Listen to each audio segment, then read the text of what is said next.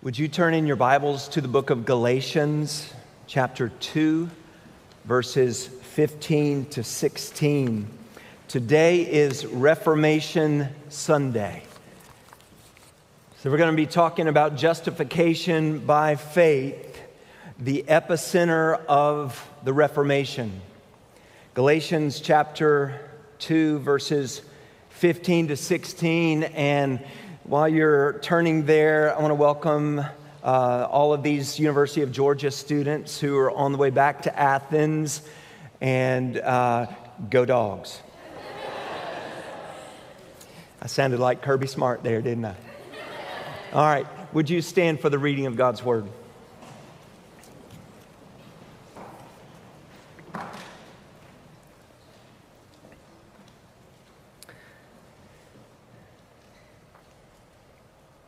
We ourselves are Jews by birth and not Gentile sinners, yet we know that a person is not justified by works of the law, but through faith in Jesus Christ.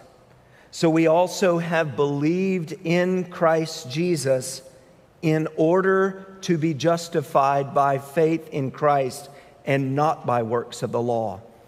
Because by works of the law, no one will be justified. Will you pray with me? Father, we pray in the name of Jesus that by the power of your Holy Spirit, that you would take your word, your authoritative, inerrant, infallible word, and plant it deep in our hearts and bring about life change for the glory of God and for our eternal good. So bless us now as we study your word. Help us, we pray. In Jesus' name, amen. You may be seated.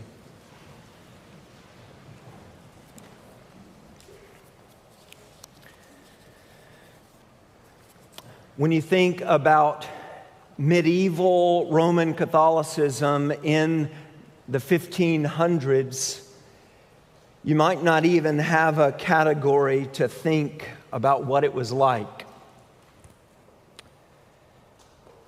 It was very passionate, very robust.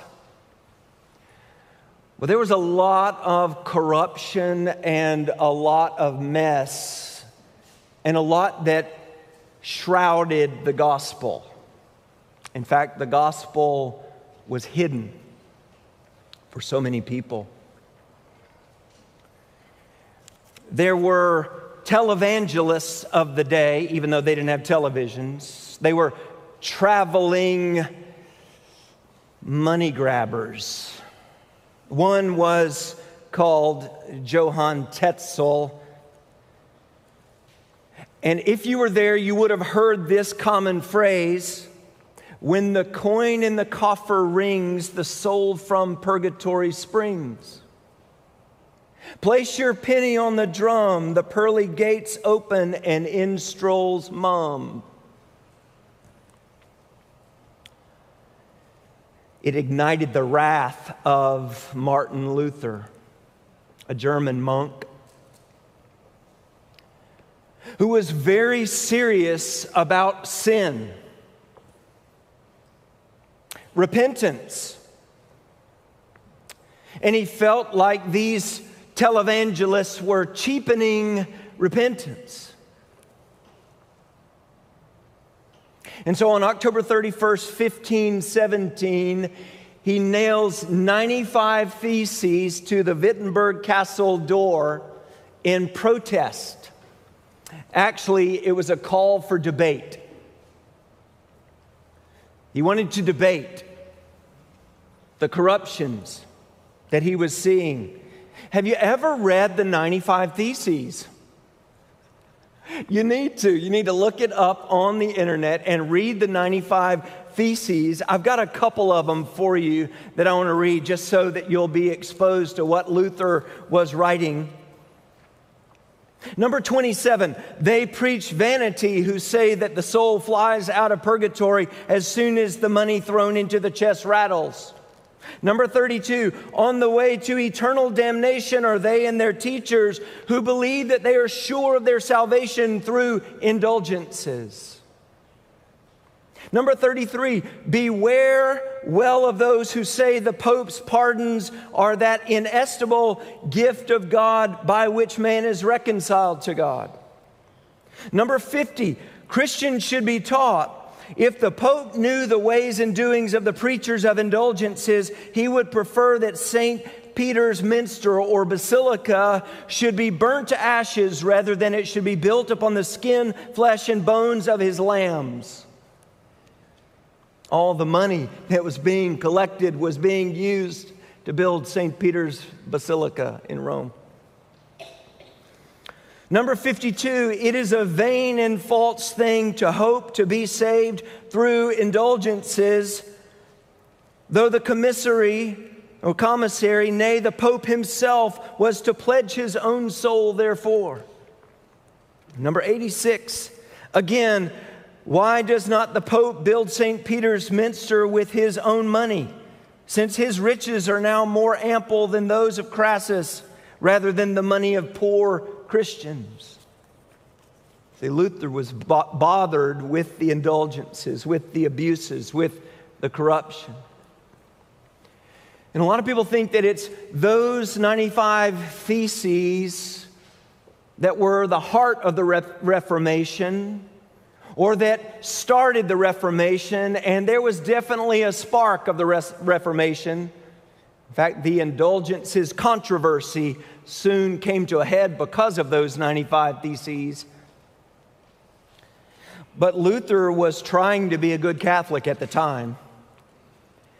See, it wasn't until 2 years later that he was gripped by the gospel of Jesus Christ and his life was transformed, and he saw that salvation was by grace through faith in Christ alone.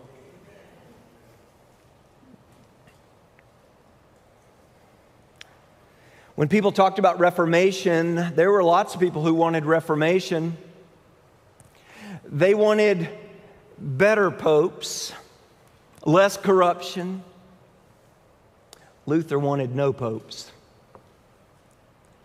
Luther wanted a radical transformation, a return to the gospel of Jesus Christ. The heart of the Reformation, the epicenter of the Reformation, was the doctrine of justification by faith. Michael Reeves, historian, says, teaching that a sinner merely by trusting Christ could, despite all his or her sins, have utter confidence before God, he had brought down on himself the fury of the church. In 1520, Luther was excommunicated, and in 1521, Luther was called to recant everything that he had ever written at the Diet of Worms. And in those famous words, he says, "Here I stand." It was based upon the authority of Scripture. He could do nothing otherwise than to stand upon the gospel of Jesus Christ. Justification is by faith alone in Christ alone. And Luther says this in his commentary on Galatians from 1538. He says, the nefarious opinion of the papists, you can tell he loved the popes. The nefarious opinion of the papists, which attributes the merit of grace and the remission of sins to works, must here be emphatically rejected. The papists say that a good work performed before grace has been obtained is able to secure grace for a person, because it is no more than right that God should reward a good deed. When grace has already been obtained, any good work deserves everlasting life as a due payment and reward for merit. With Paul, he says, we absolutely deny the possibility of self-merit. God never yet gave to any person grace and everlasting life as a reward for merit. The opinions of the papists are the intellectual pipe dreams of idle pates that serve no other purpose but to draw men away from the true worship of God. The papacy is founded upon hallucinations.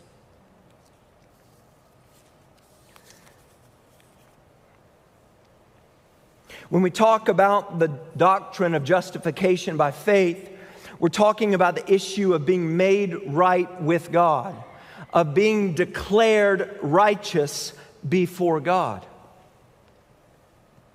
In this passage that we just read from Galatians chapter 2, verses 15 and 16, the Apostle Paul uses the verb to justify or to count righteous, to declare righteous, 3 times in verse 16, 1 time in verse 17, and then he uses the noun justification or righteousness once in verse 21, where he says, I do not nullify the grace of God, for if righteousness or justification were through the law, then Christ died for no purpose. So if justification or a right standing before God, if we could be declared righteous by our own self-merit, there would have been no need for the cross. Worthless. So really the heart of the Reformation is all about the heart of the gospel. See, the gospel was at stake. It wasn't just about cleaning up the church, it was about recovering the gospel. We're going to look at 3 things today. Number 1, the meaning of justification. What is it? Number 2, the basis of justification. On what basis is it counted? And number 3, the means of justification. How is it received? Let's look at number 1, the meaning of justification. What is it? What's a definition?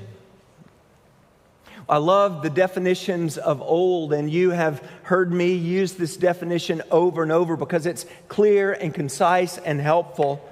But it's from a Baptist catechism based on the London Baptist Confession of Faith of 1689, which is almost identical to the Westminster Shorter Catechism. And it says this, here's the definition to the question or answer to the question, what is justification? Justification is the act of God's free grace, whereby He forgives all our sins and accepts us as righteous in His sight. Only for the righteousness of Christ, imputed to us and received by faith alone. Let me break that down. Justification is the act of God's free grace. So let's start there. It's a work of God. It's the action of God. God is the one who declares. I cannot declare myself anything. I'm guilty. It's the act of God's free grace. It's completely undeserved. It's not based on anything good that I've done. It's God's gracious action, whereby He forgives all our sins. So justification has to do with forgiveness, complete forgiveness for all of my sins. And acceptance, complete acceptance. He accepts us as righteous in His sight. So those 2 things together, forgiveness and acceptance, and not one without the other. They go together. We're accepted as righteous in His sight. We learn from the whole Bible that there is no one righteous, not even one. That even my own self-righteousness is as filthy rags. You see, we need a righteousness from without, an alien righteousness, as Martin Luther would talk about, from outside of ourselves. And this righteousness comes from God. In fact, the gospel of God is about the righteousness of God revealed in Jesus Christ, in his life, death, and resurrection. And notice what this definition says. He forgives all our sins and accepts us as righteous in his sight. Watch this. Only for the righteousness of Christ that's imputed to us or counted to us. This is banker terminology. It's legal terminology and banker terminology that's imputed to us or counted to us, credited to us. In other words, I don't have righteousness on my own. I have the righteousness of another by faith in Jesus Christ. I have the very righteousness of Christ counted to me as I trust in him. And so I'm accepted not based upon my own merit, but based upon the merit of another, the Lord Jesus Christ, who is perfect in righteousness. He obeyed the law at every single point. He was completely without sin. He obeyed the Father perfectly, even to the point of death on a cross. And he was raised from the dead, vindicating that his work was finished and accepted, and that all who would trust in him would be accepted by God. Only for the righteousness of Christ imputed to us and received by faith alone. We can't receive it any other way. We can't earn it. We must receive it. It's a gift of grace. So there's a meaning. R.C. Sproul gives us a meaning in some other words. He says justification is God's act of pardoning sinners and accepting them as righteous for Christ's sake. Very, very similar. In it, he says, God puts permanently right their previously estranged relationship with himself. This justifying sentence is God's bestowal of a status of acceptance for Jesus' sake. To be justified is to be eternally secure. Let me ask you today, are you justified? Have you been declared righteous by God, by his grace, based upon the merits of Jesus Christ alone? Have you trusted in Jesus Christ alone for your salvation? To be justified, Sproul says, is to be eternally secure. The only way to be justified before God is through faith in Jesus Christ. The only way to be made right with God is through faith in Jesus Christ. That is the only way of salvation. You can't make yourself right with God. You must be made right with God. You see, we've got a problem. It's a problem to the core. It's called sin. And it's our sin that has made a separation between us and our God. And this is the reason why we need justification. We need to be forgiven and we need to be accepted, or otherwise we are completely and eternally separated from God because of our sins. John MacArthur says this: no amount of law keeping can make a person righteous, because the root of sinfulness is in the fallenness of man's heart, not in actions. Man's basic problem is in what he is, not in what he does. In what he is, not in what he does. I sin because I'm a sinner, not I'm a sinner because I sin. MacArthur says the heart of man's spiritual dilemma is that he is incapable of overcoming the total sinfulness that separates him from the holy God. That's what justification means. Paul says in verse 16, "Yet we know that a person is not justified by works of the law, but through faith in Jesus Christ. So we also have believed in Christ Jesus in order to be justified by faith in Christ, and not by works of the law, because by works of the law no one will be justified." So we've looked at the meaning of justification. What is it? Now let's look at the basis of justification. On what basis is it counted?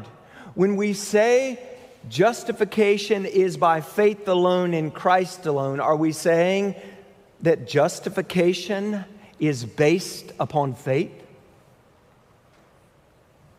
Because if we were saying that, then faith would be a work, something that could merit us before God. And that's not what the Scripture says. The Scripture says in Ephesians chapter 2, verses 8 and 9, "For by grace you have been saved through faith, and this is not your own doing, it is the gift of God, not a result of works, so that no man can boast." So justification cannot be on the basis of faith. That's not the basis. What is the basis? The basis is the righteousness of Christ. It's the person and work of Jesus Christ, crucified, raised from the dead, perfect righteousness. And did you see that in the definition? Justification is an act of God's free grace whereby He forgives all our sins and accepts us as righteous in His sight only for the righteousness of Christ imputed to us, counted to us, and received by faith alone. So the basis of justification is the very righteousness of Christ. That alien righteousness that we need, that's outside of ourselves. We need to be clothed in the righteousness of Jesus Christ in order to be accepted by God. In Romans chapter 1, verse 16 and 17, you know this verse. You can quote it. "For I'm not ashamed of the gospel, for it is the power of God for salvation to everyone who believes, to the Jew first and also to the Greek. For in it the righteousness of God is revealed from faith for faith, as it is written, the righteous shall live by faith." So in this good news, the righteousness of God is revealed.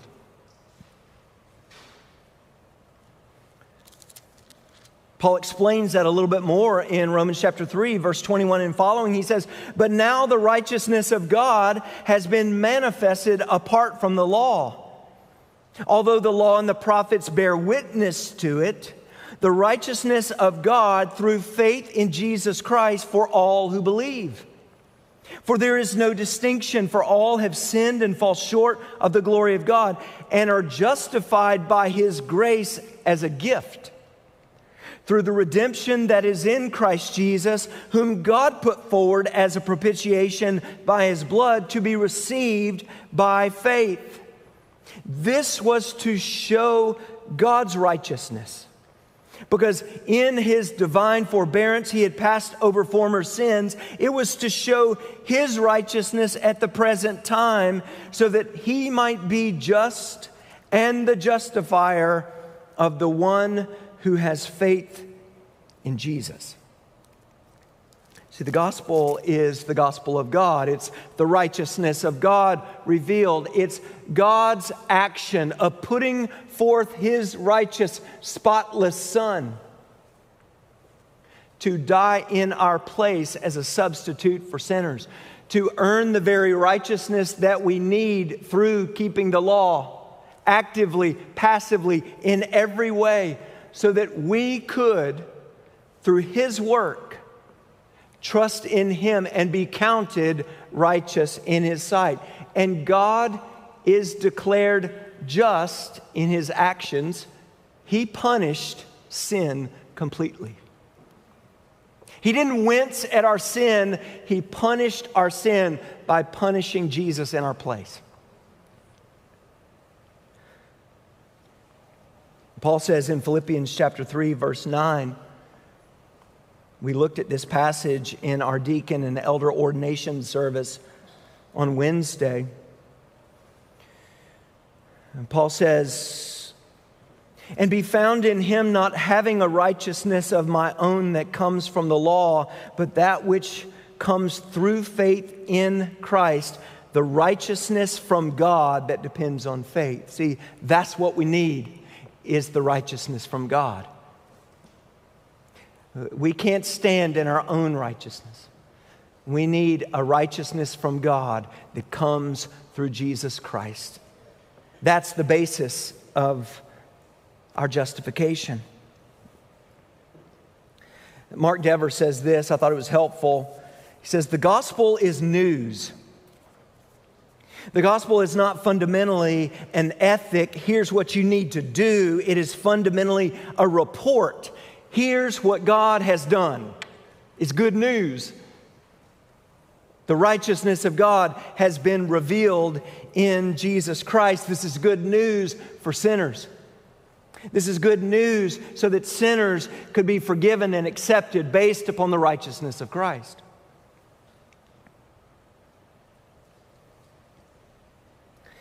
Right standing with God comes only as a gift of God's grace. It's based solely on the righteousness of Christ in His life, death, and resurrection. And it's received by faith alone.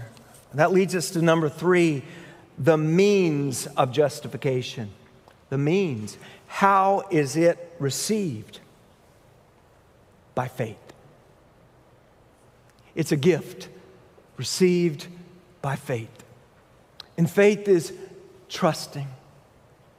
Trusting in what Jesus has done on our behalf. Trusting that it is enough. Trusting that it is enough to make me right with God. And that's what Paul says in Galatians chapter 2. Look at this carefully.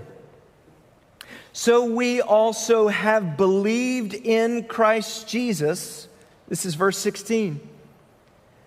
So we also have believed in Christ Jesus in order to be justified by faith in Christ. Did you notice the in order?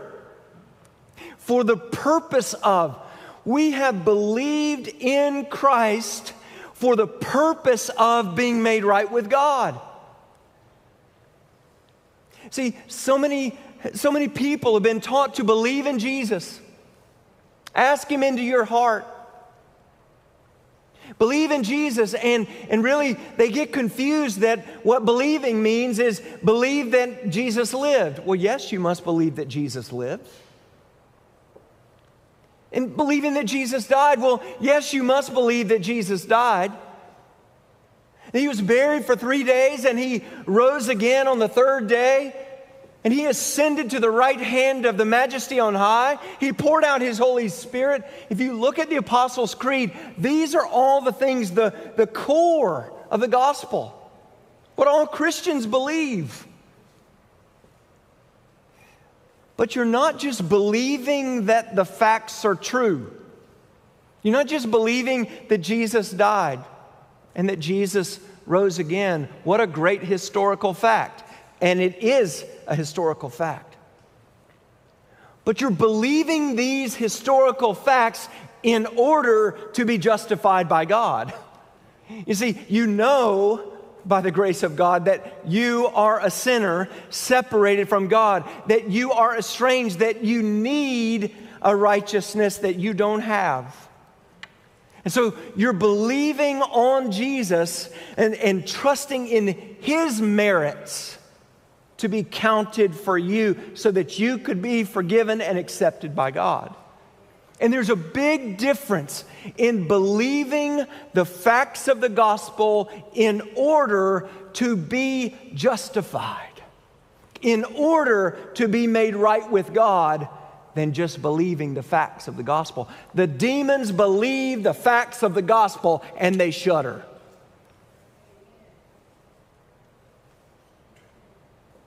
But Christians believe the facts of the gospel in order to be made right with God. And that's the good news of the gospel, is that sinners can be made right with God through faith in Jesus Christ, based upon the righteousness of Christ. Timothy George says this: properly speaking, faith itself does not justify. It is, so to speak, the receptive organ of justification. I love that, the receptive organ of justification. It does not cause grace to be, but merely overcomes, but merely becomes conscious of something already in existence. To have faith is to accept the acceptance that is ours in Jesus Christ. But this is not a self-generated human activity. It is a gift of the Holy Spirit. By grace are you saved through faith, and that not of yourselves. It is the gift of God. The means of being justified is faith, and that itself is a gift of God. Salvation is completely of grace.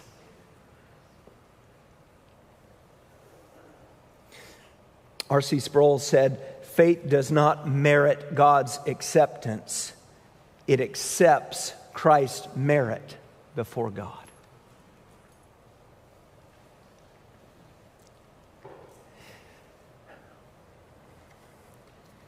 So the question is, are you justified? Are you right with God? Have your sins been forgiven? And are you accepted by a holy God? That's the question. And that's what the Reformation was all about. See, that's the heart of the gospel. It's because people were perishing without Christ, and the gospel was being hidden from them. And Luther wanted the gospel recovered. So he translated the Bible into the language of the people, so the people could hear the word of God and read it for themselves, because in the Bible, the gospel is revealed. The righteousness of God is revealed. How to be saved is revealed. And that's all people needed to know. There's one way of salvation. It's not good works. It's not a declaration by the Pope. It's a declaration by God. This sinner is declared righteous in my sight only for the righteousness of Christ that is credited to him or her and received by faith alone. We're children of the Reformation. We're Protestants, and that word comes from protest. There was a protest against the corruption of the gospel. And we declare the gospel of Jesus Christ so that all sinners can hear and be reconciled to God. If you're not yet reconciled to God, would you be saved today? But by the grace of God, may it be that you recognize that you are a sinner today in need of a Savior, and your only hope of standing before a holy God and not being swept away by His righteous wrath is to be wrapped and clothed in the perfect righteousness of another, and His name is Jesus Christ. If today you want Jesus as your Savior, we invite you to put your trust in Him. Let's pray. Lord, we thank you for your word. We thank you for the clarity of your word. We thank you for the righteousness of Jesus Christ that has been revealed.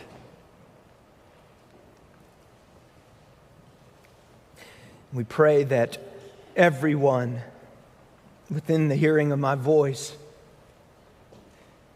would be forgiven and accepted before God. So, Lord, if there is anyone here today who's a stranger to grace, who doesn't know you as Lord and Savior, would you please, by your power through the gospel, open their eyes that they may see the beauty of Jesus Christ, crucified and raised again from the dead on behalf of sinners. May they recognize their own sin and their need for a Savior, and that by grace they would put their trust in Christ alone, in His merit for salvation. Would you do the work that only you can do, and that is our privilege to declare for your glory. In Jesus' name, amen.